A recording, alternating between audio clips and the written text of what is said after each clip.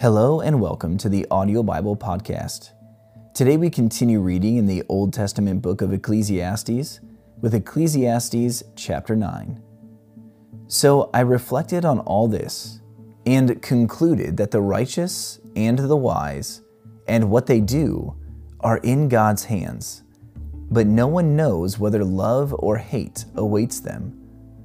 All share a common destiny, the righteous and the wicked, the good and the bad, the clean and the unclean, those who offer sacrifices and those who do not. As it is with the good, so with the sinful. As it is with those who take oaths, so with those who are afraid to take them. This is the evil in everything that happens under the sun. The same destiny overtakes all. The hearts of people, moreover, are full of evil, and there is madness in their hearts while they live, and afterward they join the dead. Anyone who is among the living has hope. Even a live dog is better off than a dead lion. For the living know that they will die, but the dead know nothing. They have no further reward, and even their name is forgotten. Their love, their hate, and their jealousy have long since vanished. Never again will they have a part in anything that happens under the sun. Go, eat your food with gladness, and drink your wine with a joyful heart, for God has already approved what you do. Always be clothed in white, and always anoint your head with oil. Enjoy life with your wife, whom you love, all the days of this meaningless life that God has given you under the sun, all your meaningless days. For this is your lot in life and in your toilsome labor under the sun. Whatever your hand finds to do, do it with all your might.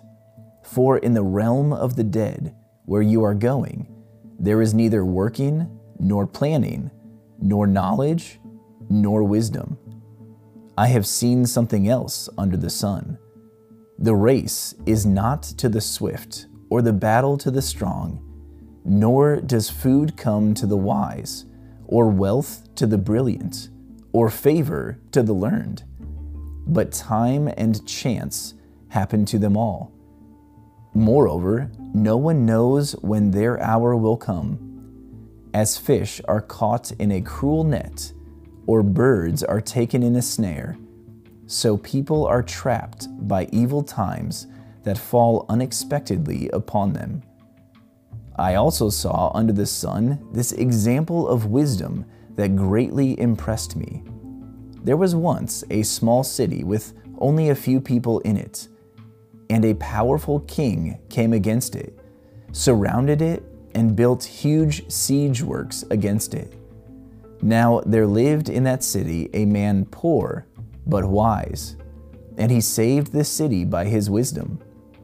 But nobody remembered that poor man.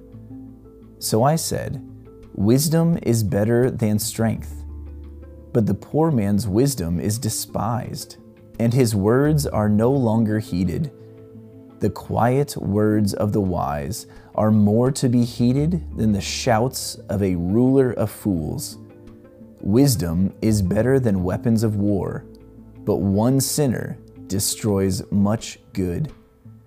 Thank you for tuning in to the Audio Bible Podcast today. This has been Ecclesiastes chapter 9 from the Word of God.